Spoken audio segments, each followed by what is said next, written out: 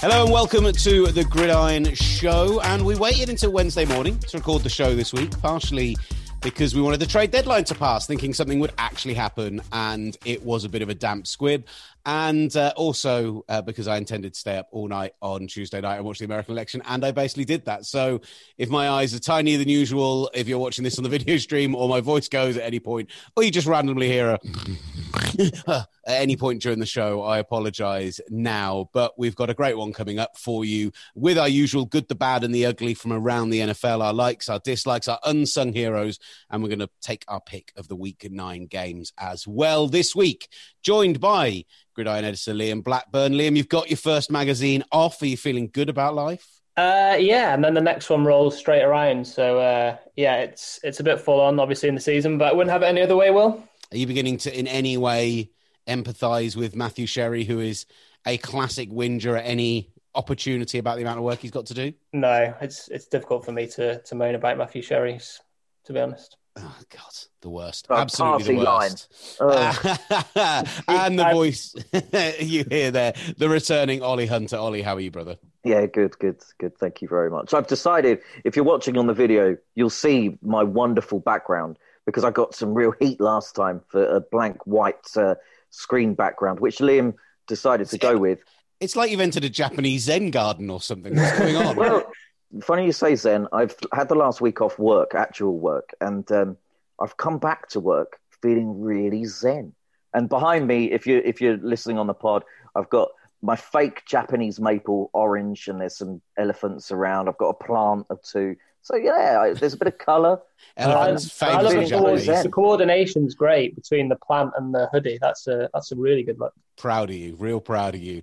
Right, let's get into stuff. And before we get into the good, the bad, and the ugly of the week, let's just talk about the trade deadline, which passed pretty much with not a huge amount of significance. We talked about Carlos Dunlap's move to the Seahawks last week, and the fact that that wasn't going to kick in until this coming weekend anyway. They do lose a player on that pass rush to PEDs for the next 4 games, so the timing couldn't be better. We do see the Titans picking up Desmond King for a low-round pick, but cutting Vic Beasley. The Titans, that's absolute necessity for them, Liam, because they have so many injuries in the defensive backfield.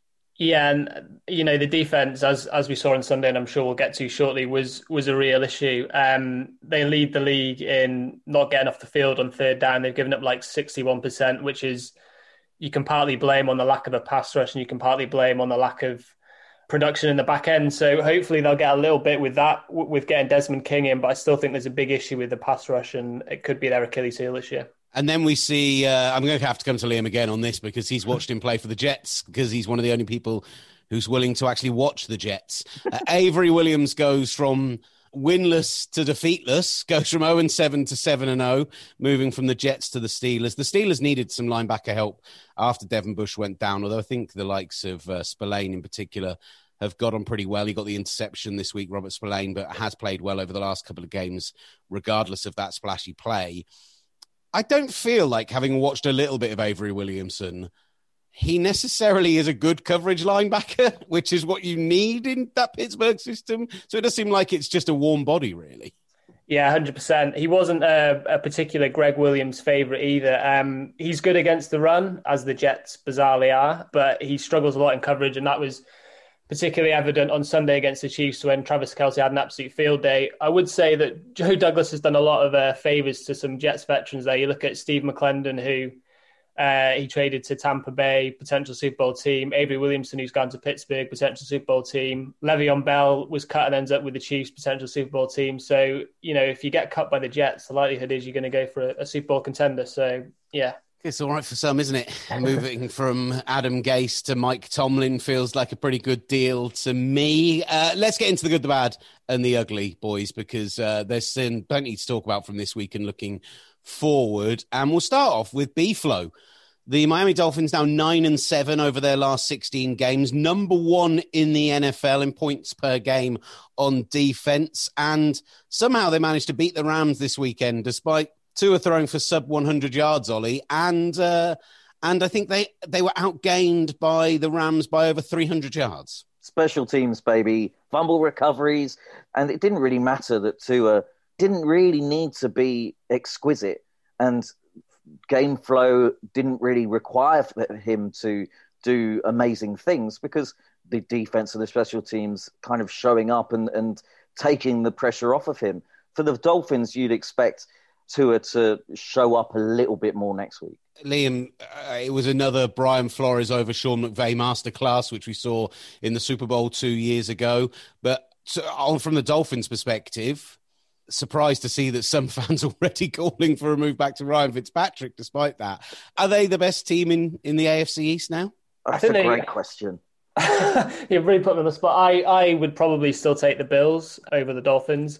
But as you say, Sunday was a victory for scheme, really. You know, Brian Flores was the defensive coordinator in New England when they stopped that Rams offense so well 2 years ago in Atlanta. And this was just another game. You know, they have, obviously, the key to that defense is Byron Jones and Xavier Howard in the backfield. But you look up front and they don't really have any standout stars. But Christian Wilkins, the first-round pick's looking good. Emmanuel Ogba's having a big year. And it was one of those where they just had a plan in place from playing Goff when Flores was in New England. There's obviously a lot of ex-New England guys there in Miami, and they executed it fantastically. Obviously had the bye week to prepare. I mean, from the Rams' perspective, I'm surprised that they didn't make more adjustments because they would have known what was coming from that New England defense in terms of blitzes. I think Goff was pressured on a third of his dropbacks, which is, you know, is astonishing really when you think that Miami don't really have a recognized star pass rusher. And it's very New England, the way that Flores is getting production out of players that have only done little bits elsewhere, people like Ogba, but are now flourishing under Flores.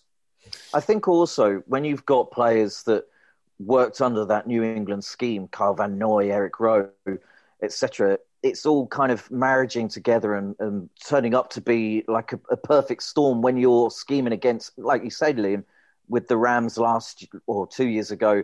So, yeah, everything fell into place. The defense was a bend, not break situation as well. Let's allow those yards, but let's not let them into the end zone more times than we get into it, and it worked. Now, we talk about scheming up, and I'm intrigued as to what people thought of. Our next up on the good list today is the Cincinnati Bengals. Joe Burrow having a bit of a day for himself.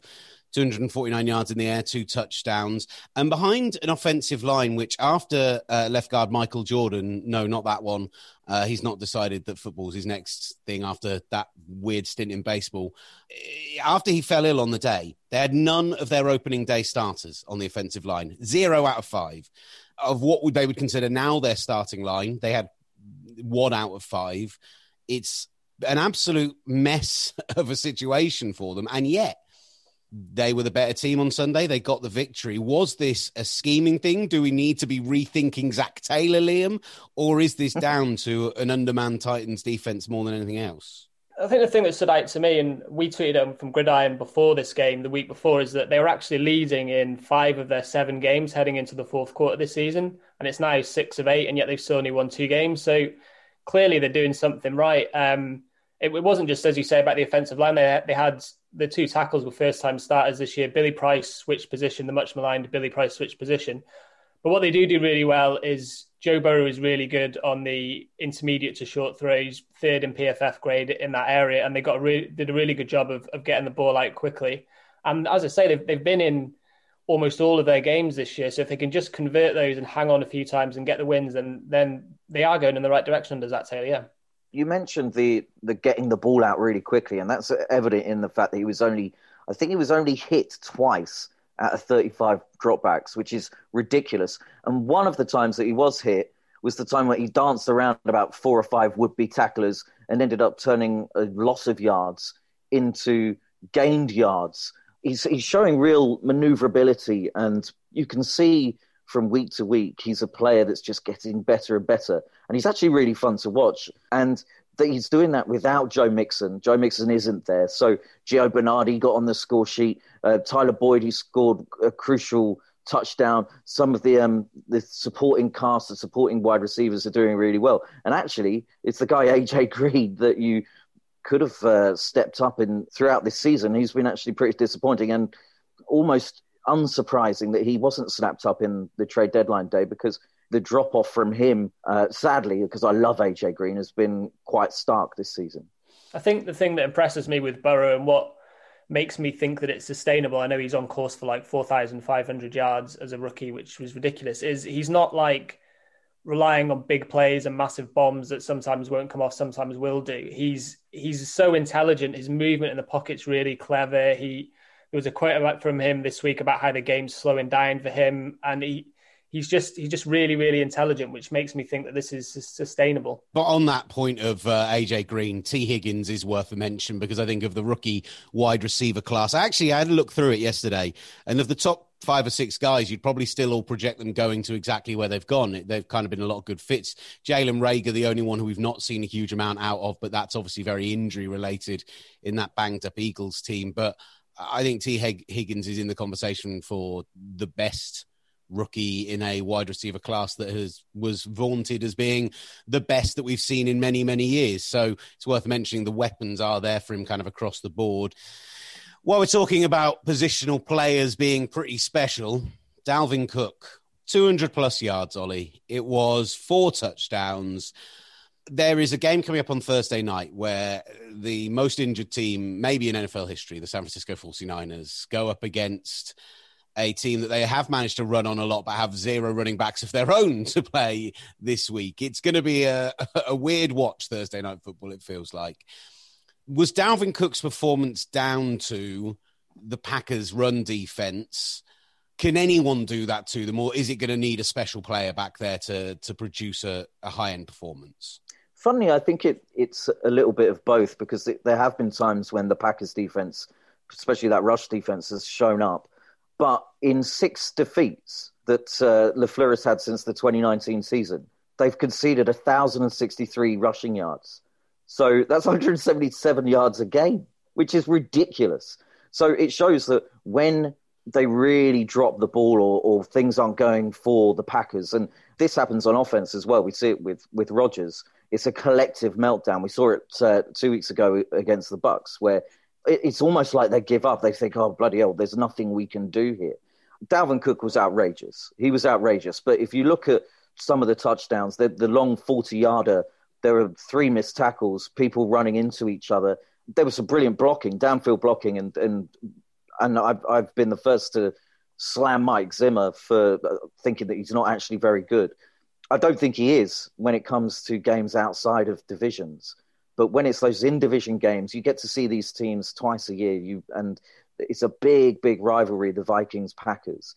It really feels like Zimmer and that Vikings offensive line and Dalvin Cook all turned up. There's a moment where I thought, and I really hoped, this as a Packers fan, you never really want to see it as an NFL journalist, but Dalvin Cook went down, he went off for a couple of plays, and I thought, oh, here we go, this is it, Green Bay's game. He came back on, and he tore us to shreds. I think he may come up in the unsung heroes. If he doesn't, I'll say it here, but Irv Smith Jr., a real receiving tight end, absolutely dominant on the end of the line, block after block after block after block, which allowed the rest of the offensive line to open up the gaps for Dalvin Cook, and he danced through them.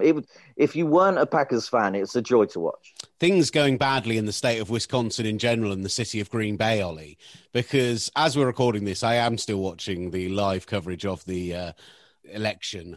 Green Bay is the only city left to declare in Wisconsin, which right now is leaning Biden ever so slightly.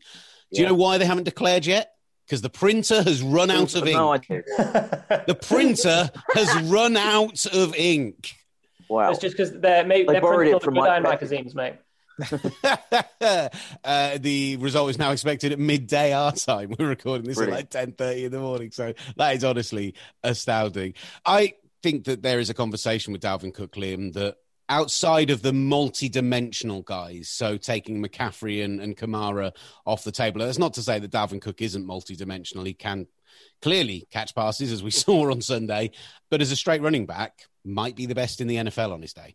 Yeah, it was quite interesting when the Vikings traded away Yannick Ngakoue. Rick Spielman was asked whether they were in a massive rebuild, and he said, when you have probably the top running back in the league, I don't know if you can call that a rebuild. And obviously that was kind of a sort of scoffed at on social media because teams don't build around running backs now. But Dalvin Cook is very, very special. And it was blatantly obvious what the Vikings wanted to do in this game. They wanted to run all over the Packers. And despite that, the Packers still couldn't stop them. Kirk Cousins attempted 14 passes And that's the dream game for Mike Zimmer. He doesn't want Kirk Cousins to do too much. He doesn't want to put too much on that young secondary. They want to lean heavily on Dalvin Cook. And they did.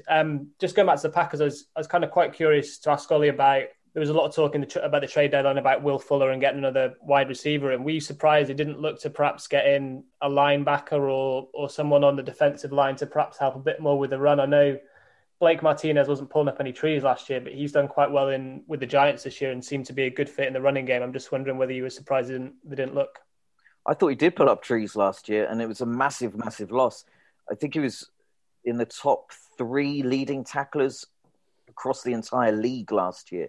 So when you lose someone like that, who is brilliant from side to side, he reads the game well, he's a play caller. Obviously, that's been a huge miss. I think there are plenty of places on that defensive line in the middle that you could have looked at. Kirk Cousins was only pressured 6 times, which shows how good that offensive line was. I know he only dropped back 14 times, but still not good enough whatsoever. So, yeah, I found it disappointing that we didn't make any moves in the trade deadline, either on the offense or the defense. But it's not entirely surprising. I think Mike McCarthy once said, when asked what are the plans for trade deadline day today, and he said, "Is that today? I thought it was next week." So it shows the attitude of the trade deadline day in the city of Green Bay. But they probably ran out of ink.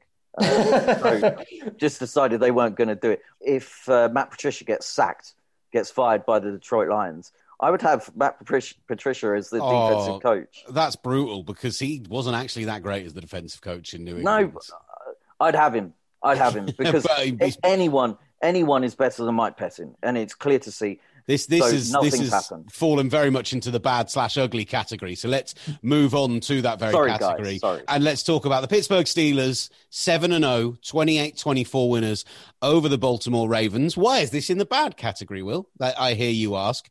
Well, let's talk about the fact that the game started with 4 straight turnovers followed by 3 straight punts, and that Baltimore absolutely dominated the Steelers in the first half, going in at just 17-7, considering that the only score that Pittsburgh had in the first half was an interception, a pick 6, basically after 54 seconds of the game. Baltimore were in the position to win. They were ahead. They should be dominating. This is where they do their best work. And yet again, Lamar Jackson turning the ball over in a big game, unable to turn things around late on. Pittsburgh are a good team, undoubtedly, but are Baltimore going to go all the way if they can't win big games with this guy under center, Liam? It's definitely a problem. And, Matt spoke about it on your TalkSport show on Sunday, even before the game, that there is this monkey on Lamar Jackson's back that he can't win the big games. You look at the last 3 games that Baltimore have lost to Tennessee, Kansas City and Pittsburgh. He's had 8 turnovers combined, 4 interceptions, 4 lost fumbles. His combined passer rating is 66.2 when his career passer rating is over 100. And the most telling thing for me was they were in the fourth quarter, midway through. They were down by 4 points, I think it was. And they had a 10-play drive, and every single one was a running play. Oh, okay, some of them were Jackson scrambles, but there appears to be no sort of willingness from Greg Roman to put the ball in Lamar's hands at that point and ask him to pass on the Steelers. You obviously saw the Marquise Brown deleted tweet where he said, "What's the point in having soldiers when you don't use them?" He was obviously very frustrated that he wasn't getting used. The thing that strikes me with Greg Roman is I think Lamar Jackson's obviously a far better quarterback than Colin Kaepernick was, but there are comparisons with the way Kaepernick came through that first season under Roman was fantastic, dual threat quarterback, and no one can stop him. And then teams adjusted, and Kaepernick and Roman didn't have another answer. And at the minute, even in Baltimore's games this year where they've won, Lamar hasn't looked good. They're 31st in passing yardage, and they got away with it last year a lot, but teams have adjusted and are kind of stopping him as a running threat as well. And until he gets that monkey off his back and proves he can win in other ways. I mean, they had twice as many total yardage as Pittsburgh this week, 457 yards to Pittsburgh's 221. But it was the turnovers that killed them 4-1. That was why Pittsburgh won the game. I wonder if he's got a confidence issue against these bigger teams. It definitely wasn't a problem last year, was it? Like the whole thing about like they carried more swagger than any team in the NFL going into the playoffs, and it was something that all the post-game interviews were so full of it, and they were so kind of bravado-led, and there does appear to be a different feel and a different approach in Baltimore this year. They're a 5-2 team. They are still very much in the hunt for the number one seed for the division. They'd have to beat Pittsburgh in 3-4 weeks' time, of course, to get there now. But yeah, it's amazing that we're talking so negatively about a team because the performances just haven't been there. I forgot to do my favourite stat of the week, by the way, while we were doing Dalvin Cook, because I got distracted by the printer ink thing. So can I just tell you my favourite thing from the Green Bay, Minnesota game? Yeah, brilliant. Looking forward to it. Next Gen Stats, who admittedly, like the win percentage thing is the hate that gets on social media is absolutely deserved. But they do a great thing, which is average separation. Obviously, with the tracking of the chips and the helmets and all that stuff, they can figure this stuff out. The average separation between receiver and defensive back in the NFL this season is 2.4 yards. Green Bay gave up 200 yards to Dalvin Cook, despite selling out to the run so badly that Kyle Rudolph's average separation Sunday was 7 yards. 7! I mean, that is astonishing. I think Adam Thielen's was like Kirk Cousins could find a guy who's got 7 yards of separation. Well, the thing is, can he? Is that right? Is that right on the Kirk Cousins margin? Yeah. It needs to be 14 yards before Kirk sees it. Yeah. Adam Thielen, I think, had 4.5 yards as well. Like, they sold out for the run and still couldn't stop it. So, I just saw that and I loved it. So I came back to do it again, even though we'd already moved past it. It's fine, because we can get me depressed now as well, Ollie. The current cap is what, around $200 million? A little bit north of that. The San Francisco 49ers now have $80 million worth of starters on IR right now. They have a team that if you picked up a couple of extra defensive backs and a couple of extra linemen, you could start the team that the 49ers have injured right now, and you might go 8-8, 9-7. Like, it's a team of that kind of level of injured players. This is as George Kittle with a broken foot was ruled out essentially for the rest of the season, 8 weeks apparently, although he's claiming 2. I'm not sure that's actually going to happen.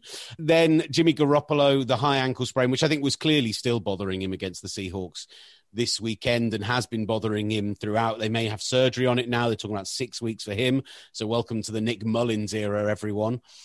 Well, do you think that's him done? Well, so this is the interesting thing with Garoppolo. The contract that they signed was very team friendly, but also quite front loaded because they had a lot of cap space 2-3 years ago. Like when they got this contract done 2 years ago, they had a huge amount of cap. So Jimmy Garoppolo can be cut this off season and the dead money for next year would be $2.5 million.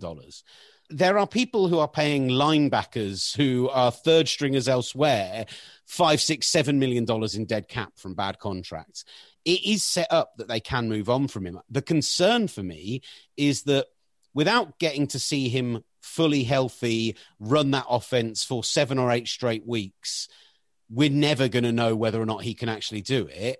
And that may convince them into keeping him and giving him another try because he's so liked in the building. It's also a concern that you're now going to get a fully healthy Nick Mullins, who we saw in the second half against Seattle, move the ball. And I actually thought Kyle Shanahan did a better job of scheming in the second half, which he admitted himself afterwards that the scheming in the first half, without Deebo Samuel there to run the sweeps, to offer that extra wrinkle, it meant that they didn't have to worry about blitzing, and particularly the center of the line. Bobby Wagner going for the A-gap, just down after down after down against the third string center. It wrecked the game entirely. It broke Jimmy Garoppolo. It made it almost impossible for the 49ers to put anything together, even with trying to get the ball out as quickly as they have been the last couple of weeks. If Matt Ryan was available for a second-round pick this summer because his contract is so vast, if he turned around to Atlanta and went, I'm not renegotiating, you have to pay me the $40 million you're going to owe me on the cap hit this year, that doesn't seem unreasonable to me. I probably would move on from Jimmy Garoppolo. But there's not a lot of other players I'd do it for. So Sam Darnold was thrown out there by a few people this weekend if the Jets go and get Trevor Lawrence.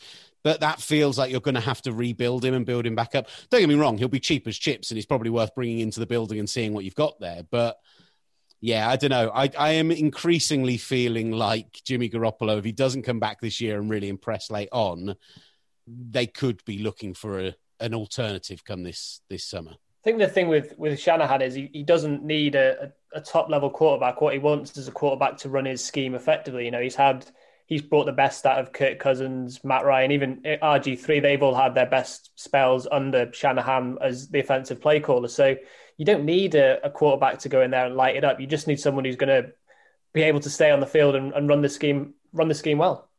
Liam, the other team who have huge injury issues are the Philadelphia Eagles, and they are now, after beating the Cowboys, not as handily as they probably should have done based on the performance, they are now 3-4-1 for the year. And when you consider that after the bye week, they've got that little bit of extra cushion, they're going to have Dallas Goedert, Avonte Maddox, TJ Edwards, Jalen Reagor, Jason Peters, Lane Johnson, Zach Ertz, Miles Sanders, all back and healthy by that point. They might be, outside of Kansas City, the safest pick to win their division, and they've only won 3 games this season at the 8-game mark. And yet Carson Wentz is that's Carson Wentz's German cousin, he might be the most up and down quarterback in the NFL, which is saying something with some of the quarterback play we've seen this year. Yeah, I'm not sure there's been much up this year, to be honest. It's bizarrely. We put this in the magazine as part of our PFF section, but he leads the league in turnover-worthy plays with 23, which is interceptions, fumbles lost, or plays that should be intercepted. So he leads the league with 23. No other quarterback has had more than 13. That is a staggering stat.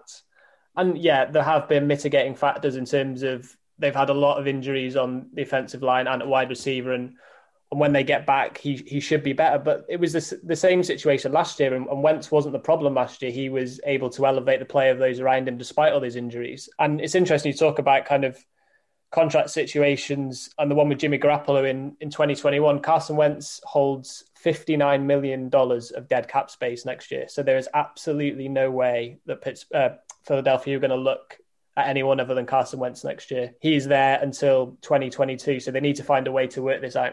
I still think there's a quarterback in there, and you saw it on the passes to Travis Fulgham for the touchdown. There were 3 or 4 passes on those 2 game-winning drives that did make the difference, but 2 fumbles, 2 interceptions, struggling under pressure. He's turning into one of those guys that kind of like a Jared Goff type, that when things are good around him, he can be someone who elevates your team to the next level. And when things aren't good around him, he can drag you down and be the reason you lose. Like, he's very much that level of up and down. It does ask the question on the other side. As we move into the ugly, Ben DiNucci might be the worst starting quarterback I've ever seen. It was brutal. It was so bad. All right, I know there was some sort of weather system that was coming into onto the East Coast. There was wind and there was rain, there was sleet, there's snow, hail, whatever. But DiNucci was so bad. Kellen Moore, the offensive coordinator, I sort of feel sorry for him, but he didn't help himself either. And when you've got a wide receiver trio of that talent in Cooper, Gallup, and CeeDee Lamb, surely DiNucci can do something to try and find them. This guy is a guy who they were really keen on. Mike McCarthy was really keen on DiNucci. He met him in a lift, in an elevator, a game of DiNucci's, and it seems that DiNucci has charmed him. You've charmed me. He looked so bad. I think Carson Wentz was lucky that he had DiNucci opposite him, because otherwise Carson Wentz would have been the worst quarterback in performance I've seen. But yeah, not good at all. Awful. And Mike McCarthy, I know when you lose someone like Dak Prescott, it's always going to be a struggle. And then Andy Dalton goes down. But serious questions have to be asked about the recruitment and the placing of this guy in, who isn't going to be starting next week anyway. I mean, they can say how much they liked him and stuff, but they had Zeke Elliott in the Wildcat for about 5 plays in the first. Who Zeke Elliott had never done that in his career before that time, ever. It was really bad. It looked like, I watched the game back on the 40-minute highlights on Game Pass, and it seemed like every time he made a pass, it was either should have been picked or was picked. It was so bad.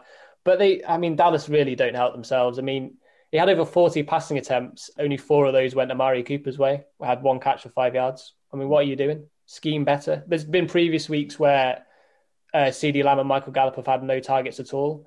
Zeke's not had a 100-yard rushing game all year. I know there are issues on the offensive line, but they have to find a way to get the ball in the playmakers' hands. Also, Mike McCarthy was asked this week, is there any chance of him taking over the offensive calling duties? And he did it brilliantly for Green Bay for a number of years. And he said no. So Kellen Moore seems to have the job at the moment. I wonder if McCarthy is throwing him under the bus. So not taking over the responsibility when it's really difficult, allowing Moore to do it when obviously the results and the way the game looks for the Cowboys doesn't go the way that everyone wants it to. They can do that classic thing of firing a coordinator mid-season, the head coach takes over and things automatically look better. Maybe that's what's going on. Let's talk about probably the most talked incident that anyone I've spoken to who isn't an NFL fan has asked me about this week, which is Javon Wims punching a man in the helmet, not once, but twice. And it consistently is the most stupid thing that anyone can do in the NFL. Now, Chauncey Gardner-Johnson, who he went and did it to, it was interesting because he was on the wind-up the whole game, and actually only a play or two earlier had attempted to poke Anthony Miller in the eye. And a lot of people were turning around and saying that's why he went out there and did it. Like there was this idea from Matt Sherry that he was sent on almost like an NHL enforcer to go and essentially get himself thrown out of the game, but do it whilst riling up the opposition, that he was being a good teammate in that kind of most toxic way that you can be a good teammate. But fair play to the excellent Evan Sachs on Twitter, who has gone back through the film and found a play from the previous Bears drive where Chauncey Gardner-Johnson actually rips Javon Wims. I did it again. Why have I gone all German today? Javon Wims. Javon Wims. Javon Wims' mouth guard actually like off the one that's attached to his helmet. By the way, did anyone notice that DK Metcalf's has a child's dummy on it, which I only spotted this weekend? Yeah, absolutely ludicrous. So after that, he came out of the game for the third down, Wims. Then they punted. He then proceeded to sit on the bench for 11 minutes before being put back into the game. And then on his first play back in the game, he wasn't even being guarded by Gardner-Johnson. And after the play, ran over to him, tried to rip his chain off or his mouthpiece off, one of the two, a la the old Crabtree Talib situation, and then punches him twice in the helmet. Like, how ridiculous do you have to be as a human being to sit there for 11 minutes planning your revenge, and that's the best you can come up with? He's got previous first as well, because 2019 off-season, he was fighting with Prince Amukamura in training camp. So he's clearly got issues, I would say. But yeah, just utterly bizarre. As you say, for 11 minutes, you think at that point, the red mist would have sort of like descended and then gone away and he'd have had time to calm down. But he must have been absolutely stewing and just sort of waiting to get back in there. The worst thing was, after the melee sorted itself out or was still going on and he'd extracted himself from it, he then starts clapping at Chauncey Gardner-Johnson, almost as though, yeah, I'm great. I've done what I've done. Brilliant, brilliant, brilliant. It was such a nonsense play. And the Bears kind of capitulated after that. And it's actually a bit of a testament to them that they got themselves back into the game. Yes, rare, I know, me praising something that the Bears do. But in the end, it was inevitable that they wouldn't be able to turn it all around completely because they're just not a very good football team. Matt Nagy is your problem. There is your big problem, guys, not Nick Foles. The best thing for Trubisky this year is to not go back in at all because his stock is rising the more and more he doesn't play. I think it'll be a wholesale change. I think it'll be GM, head coach, quarterback, rebuild, all of that. The offensive line's a mess. Like there's four elements there that all need changing. I hope all those four elements stay, Will. I imagine you do. And let's talk about 4 straight games where a 16-point lead has been lost. 3 of them leading to losses. 1 of them leading to still a win over Jacksonville, but it's Jacksonville.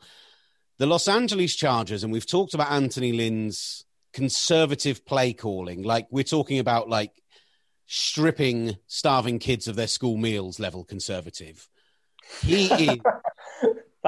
He has left them completely in the cold over recent weeks, whilst getting play out of Justin Herbert, which is above what any of us could have expected in the first half of his rookie season.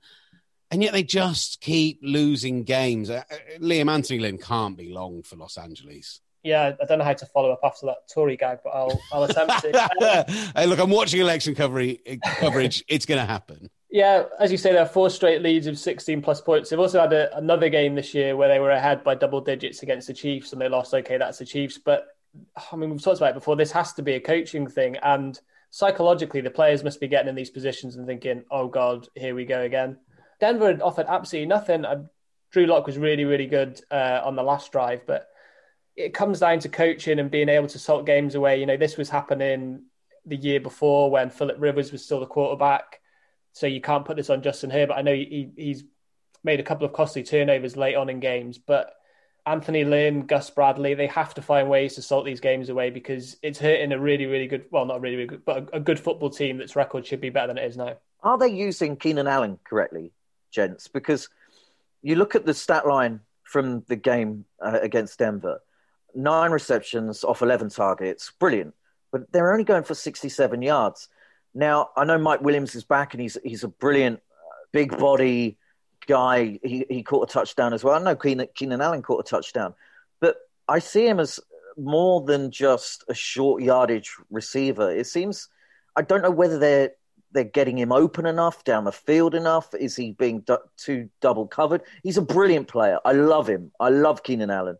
But I'm not sure that they're using him correctly because when you've got a guy with a big arm in Justin Herbert, and he's throwing to potentially 2 6'3", 6'4" plus wide receivers in Williams and in Keenan Allen. You can't double cover both. So I'm not sure, as you said, Will, with Lynn in this scheme, I'm not sure he's even using his best defensive weapon in Keenan Allen correctly. So questions do have to be asked across the board. Yeah, Keenan Allen is a wonderful receiver, but operates mainly out of the slot and isn't necessarily.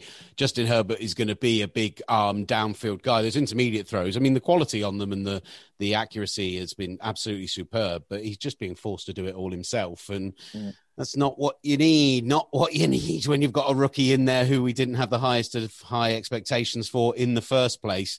We'll do our likes, dislikes, unsung heroes, and we'll pick our week 9 games coming up shortly. First, let's hear from a Super Bowl winning head coach on his thoughts on this week in the NFL. In association with X-Tech Pads, here is Super Bowl winning head coach Brian Billick. Coach, how are you doing? Are you stuck to the news like the rest of us? Trying to not really watch it right now. I'm going to go about my business, maybe talk a little football. Absolutely. I know Will was up most of the night watching it, so you've got someone who's a bit more fresh-faced, ready to talk football. And focusing on a kind of recurring theme for the Los Angeles Chargers, unfortunately. 24-3 up against the Broncos on Sunday. 21-point lead in the third quarter, yet for the 4th week in a row, they blow a lead of 16 points or more. That's the 5th time this season they've lost a double-digit lead, and they're 2-5. When this continually happens over and over again, how much blame has to lie at head coach Anthony Lynn and his staff's door? Well, you may not be responsible, but you're going to be held accountable because that's basically, you're right. When you've got that kind of lead, it is a team mentality. It falls on the coaches to make sure that the offense and defense are coordinated in a way that when you have a lead, you're doing those things that can finish that game off. Not to say it was the offense's fault. And Herbert, they had a great game going. He had a good game going.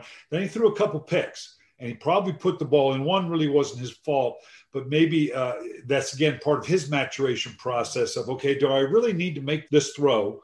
What's the cost, risk, benefit ratio of making a throw here as opposed to maybe throwing it away or taking the sack? But yeah, clearly, I mean, they've got a great young talent in Herbert. They've got to feel good about themselves.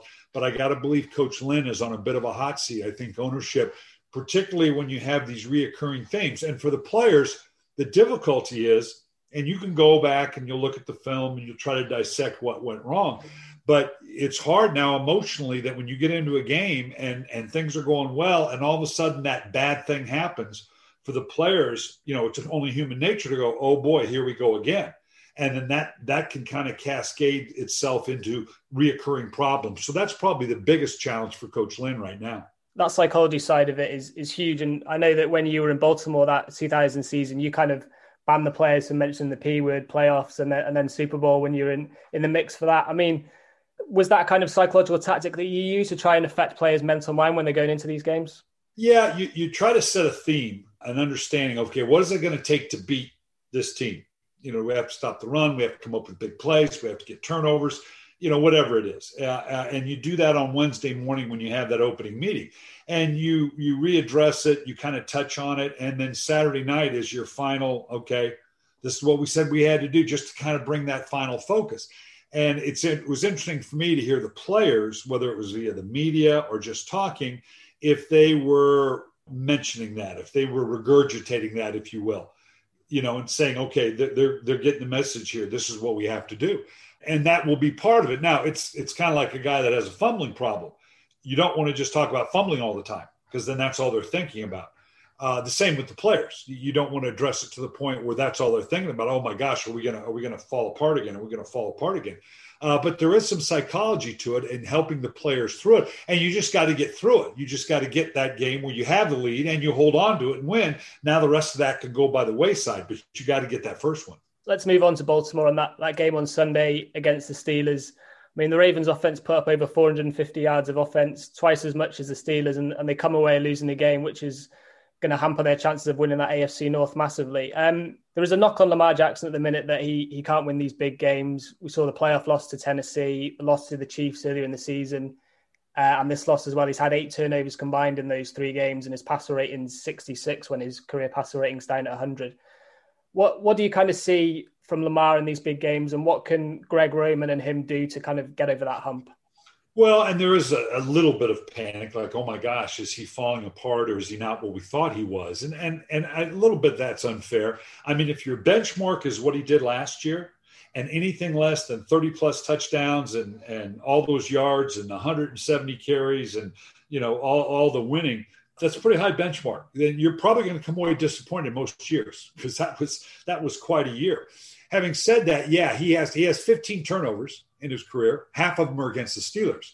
So clearly, whether it's the Steelers' zone blitz package, their zone drop package, the combination of the two, clearly have got him frazzled a little bit. And again, it's throwing from numbers outside. Seems to be his problem, from within the pocket. So that was a focus coming in. They wanted to be better. They're still playing pretty good, make no mistake. And that defense, like you said, Pittsburgh just gave up running the ball. They knew they couldn't do it. Only ran it like 16 times. They were successful throwing the ball, but that pick 6 to open the game and that interception to open the half kind of set a tone. And it was a big win for Pittsburgh in Baltimore to win on the road. Yeah, that's huge. And whether it's just the division, the psychological part of it, again, and they're the only undefeated team in the league right now with Pittsburgh, they're pretty good. And they're probably as complete a team as we have in the AFC right now. Kansas City, obviously, with that dynamic offense, and Baltimore's still pretty good too. But these 3 teams are clearly the best 3 teams, and to beat one of them on the road is substantial. And Baltimore, they'll dust themselves off. They got a big one against Indianapolis, who's kind of been sneaky good. I mean, they're 5-2. That game really is going to come down to how does Phillip Rivers play. That last game that they had was just the way they want to play.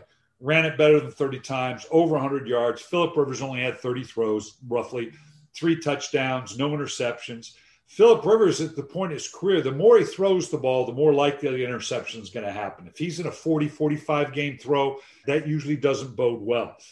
I'm not sure they're going to be able to run the ball. As we saw, the Steelers couldn't run a lick against the Ravens. I'm not sure Indianapolis is going to be able to. And if they have to keep up, if that offense kind of gets going, grinds up the clock, runs the ball, I'm talking about the Ravens now, then that might be ripe for Phillip Rivers to have one of those 40-plus throw, 2 or 3 interception games. That's what they have to stay away from. And how do you see the Ravens offense matching up against that Colts defense? Because as you say, they're flying a little bit under the radar, but 11 interceptions, they lead the league, second against the run. DeForest Buckner's having a great year. Darius Leonard looks really good. That's a really good unit, isn't it? Yeah, and it's the turnovers that's the key. Coming off the 2 turnover, or actually 4 turnover game against the Steelers, that's got to be job one. Now, they're good enough to line up and run the ball. With the Steelers, they got to the point where we're not even going to try, and they just ran and almost got it done. Literally ran down the field to get into the score. Then Pittsburgh responded, got a score. And then once they got the ball back, the defense stopped on that 3rd and 2. They got the ball back. They moved down the field, got into that 3rd and long, and then obviously couldn't quite convert it. So they did run the ball very, very well. Like you said, they had over 400 yards of offense. And I think they'll be okay against the Colts. The key will be, obviously, they can't turn the ball over against a team that's as good as anybody in getting turnovers. Just one final one on Lamar. Is this, well, as we were talking about with the Chargers, a psychological issue again, that he knows it's out there that he can't win the big game? And once he does go into one of these games and plays like we know he can do, then that monkey might be off his back, as it were. Yeah, I don't know that he focuses on that a lot. They're going to hear that on the outside. They'll hold it at arm's length. They'll say they don't hear it, but they do. And Lamar's a pretty strong mentally individual. He's a young man, just loves the game. I don't think he's dwelling on it. But having said that, you got to win the big games. And whatever that definition is of a big game, clearly when they get into the playoffs, let's remember how long it took Peyton Manning to win a playoff game eventually. So you got to keep it in context. But yeah, would it defy human nature for them to not to be thinking about it all? Sure. Let's move on finally to play calling and head coaches and their role with that. We've seen with the Jets the last 2 weeks that Adam Gase has given up the responsibility of offensive play calling to his offensive coordinator, Darryl Loggins. There's been media conversations about whether Mike McCarthy should take on the responsibility in Dallas from Kellen Moore. Matt Nagy's been asked whether he wants to give it up in Chicago, and there's been some discussion about whether Mike Vrabel's taken too much on his plate from the defensive side since they let go of Dean Pease. I'm wondering where you stand on whether head coaches should have that play calling responsibility in their area of expertise, be it offense or defense. Yeah, I've done both, where I've relinquished it to a coordinator or called it myself. I really don't know that it makes that much difference. At the end of the day, your players have to play well. I don't think Mike McCarthy taking over play calling is going to make them necessarily any better, or whether it be Adam Gase or Matt Nagy. One of the things you do have to worry about, and I lived it as a head coach, that whatever that level of expertise is, we just saw it with Dan Quinn, who took over the play calling and took over the defense. They weren't very good. When you do that, as a head coach, you're held responsible for all the wins and losses. But if you're also calling plays now, you're going to be held responsible for all 1,300 plays that you're going to call. And every run should have been a pass. Every pass should have been a run. Every blitz should have been a zone. If it doesn't work, there does come a point in a vulnerability where the head coach, if you do take it over, and it's more a gesture to say, okay, I'm going to take this thing over to try to get it right, than it is an actual, okay, we're going to be better now. You run the risk of, if it doesn't get better, then you've got the team and the fans and the owner going, well, this was your area of expertise. If you can't even do this, then why do we have you as our head coach? So there is a vulnerability in that. That you've got to factor in. Ultimately, you're going to be held accountable anyway. But having said that, if there is, you can change up the pace of it, or sometimes it can make a difference if it just changes. Even if it's a placebo and you do well, and the players, we're okay now, and now you're off and running. But in each of those cases, I think it has more to do with the play that's going on the field. Obviously, the quarterback play in Dallas, until that gets solidified, I don't think it's going to make a difference. What's going on in Chicago, and they just can't seem to keep up with the defense. I don't know that them taking over the play calling is going to make a big difference. I guess as a head coach, perhaps in the pressure ones like Adam Gase and Mike McCarthy, you kind of want to control as much as you want, so as much as you can, because if your position's under threat and you perhaps are going to get fired at the end of the year, you want to know you did everything possible yourself to make it a success. And that's part of it. It's, hey, what the hell? I'll give it a shot here, and this is what I'm supposed to do. Get my guru card back, and I'm this offensive or defensive genius. But like I said, when that does happen, rarely does it make a difference. And that's when then you have a certain vulnerability, particularly if you're the head coach taking it over. Now, if you're relinquishing it to someone else, that's all well and good. But then that's still going to create questions. It's just, either way, it's not a healthy situation. That's fantastic, Coach. Thank you so much for your time as ever. Love talking ball with you. Sounds great. Brian Billick joining the Gridiron Show in association with X-Tech Pads. Right, let's get into likes, dislikes, and unsung heroes from this week. Our quickfire look around the stuff we haven't had a chance to mention on the show. I'll come to you first, Liam, for your like. Yeah, I think this was originally one we were going to discuss, but it's the Colts defense. Interestingly enough, they're actually in the magazine, the X's and O's section we do with Rob Ryan is looking at the Colts defense, because the defensive coordinator, Matt Eberflus, was a guy he brought into the league when he was in Cleveland, and he was really effusive in his praise of Matt Eberflus and what he's done this year and the kind of the kind of coach that he is. And he said, I spoke to him a couple of weeks ago about this, and he said at the time that the Colts will end up leading the league in turnovers just because of the way that Eberflus schemes things up and the way he teaches players how to force fumbles and recover fumbles. And then a pick six in this game. They lead the league now with 11 interceptions and a second in rushing yardage given up. And that Colts unit might be the best in the AFC South, and that might be why they win the division. Yeah, I think that's all fair cop. Ollie, what have you got under the like section? I've got DK Metcalf. He's outrageous. That first touchdown where he burns Mosley and then three others and tiptoes down the sideline was so good. The second one was a red zone target and just strength, bulk, brilliant timing of the run slant route as well. In the season so far, 680 yards, 7 touchdowns. He does it all. I'm going to praise a Seahawk as well. A game that showed that form is temporary and class is permanent. Yes, Fred Warner has been the best inside linebacker in football this season by basically all metrics, but Bobby Wagner and his performance against the San Francisco 49ers was absolutely ridiculous in a rivalry game with a point to prove. It was the most kind of Seattle of moments to pull out a performance like that. So, Bobby Wagner, you are a special, special man. I hate that you play in my division for a rival. I'm going to do my dislike first.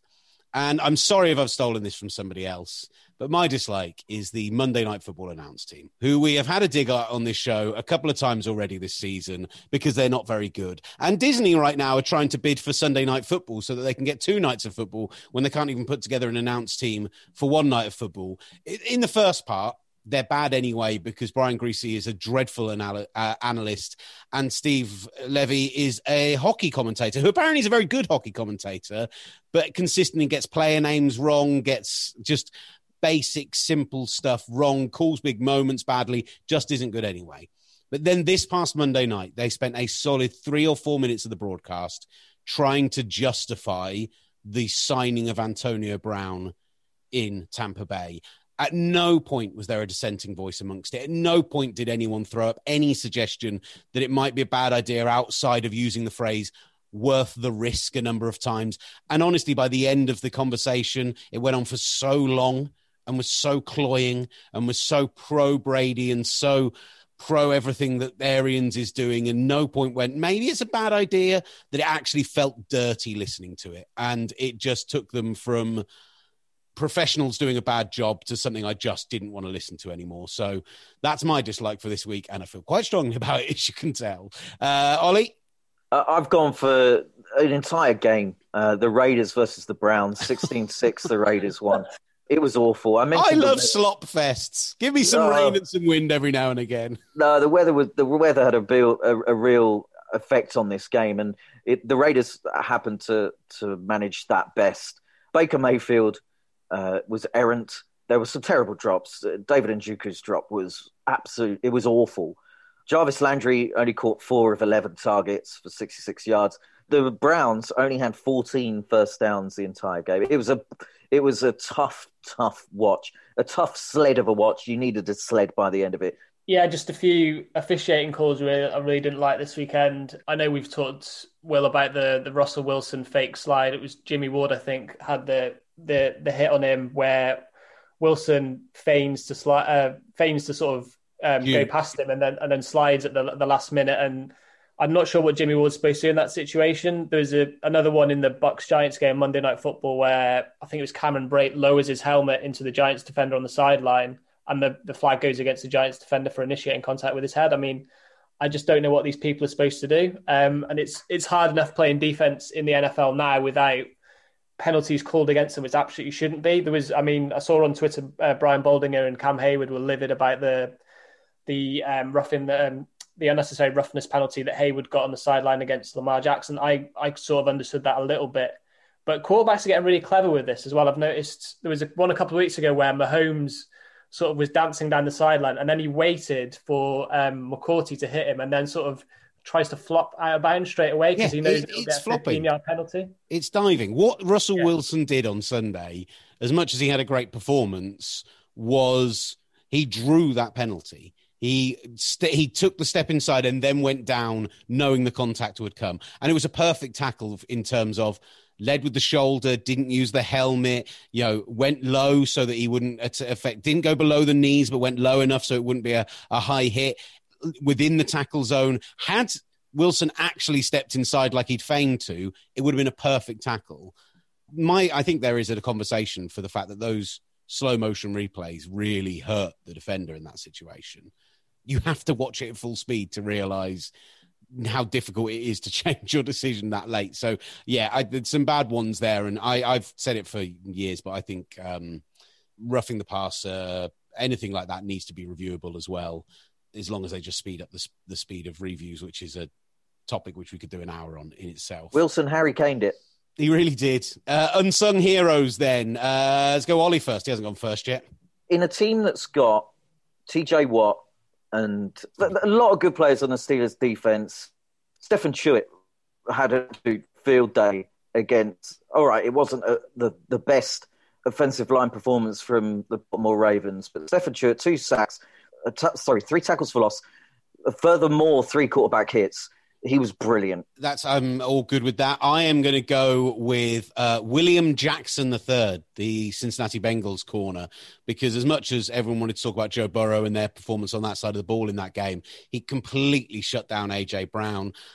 He left really Corey Davis as the only viable regular receiver to go to for the Titans and had an absolute field day with him. And the Bengals defense have had a couple of good performances this year. The second half against the Ravens, in a game that they lost by 24 points, but practically shut the Ravens out for almost the entire second half. They were superb, and there are signs of life on that side of the ball as much as there are on the offense as well. And I just thought it was particularly a great performance from Jackson. I'm going to go for a kicker because I was worried that someone might steal any of my unsung heroes. Maybe I figured I was going last. Yeah, Jason Sanders of Miami. I know Olly mentioned special teams earlier, and Sanders is the only kicker this year that's 100% on field goals and extra points, 15 of 15 on field goals, 17 of 17 on extra points. And that is so important when you've got a good defense. And as we talked about with the Patriots, they had Vinatieri, Gostkowski for so many years that got them those points regularly. And it's huge for Miami. And he deserves to be in the conversation with Justin Tucker, with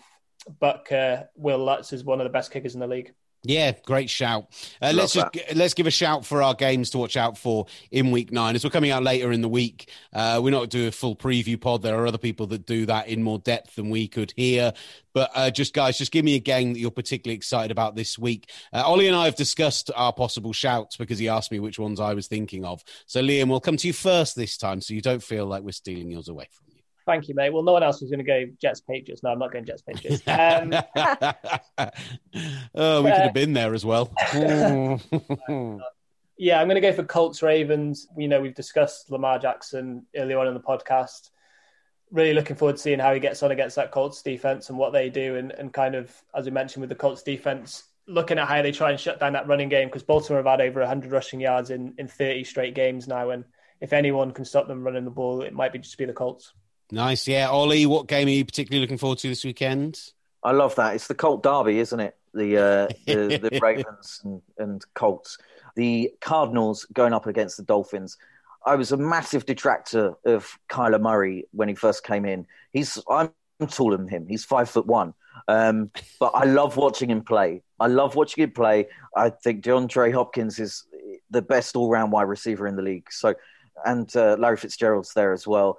Going up against that Dolphins special teams, Jason Sanders, Tua, let's see how he gets on against the Cardinals who've had a week off to prepare for Tua. What will Flores do? It's a really intriguing game for me. So Cardinals, Dolphins. What I love is that we've gone for some slightly hipstery picks. Nobody's taken Bucks Saints, which is, for the first time in a couple of weeks, an astonishing primetime game that's going to be absolutely and completely worth watching, which hasn't necessarily been true for a few weeks now. So that's worth a mention. I had 2 that I really liked that I kind of flagged up that I think are going to be worth a watch because of where the teams are right now.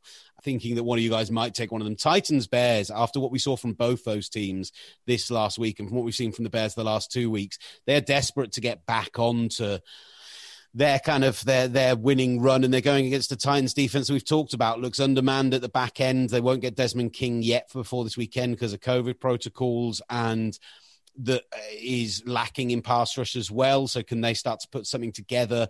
And the Bears defense is actually a decent unit. So I've got a possible upset win there. And actually, I think Bills Seahawks for not a dissimilar reason, in that Josh Allen's threat with his legs will force the Seahawks to not blitz every single bloody down like they did against the 49ers. So can that defense actually operate to a decent level against a quarterback who is as hot and cold as anyone in the league this season? So those two are the two. I picked two, and I don't care because I'm in charge. Boys, top work as always. Thank you so much for listening. Check out our YouTube channel.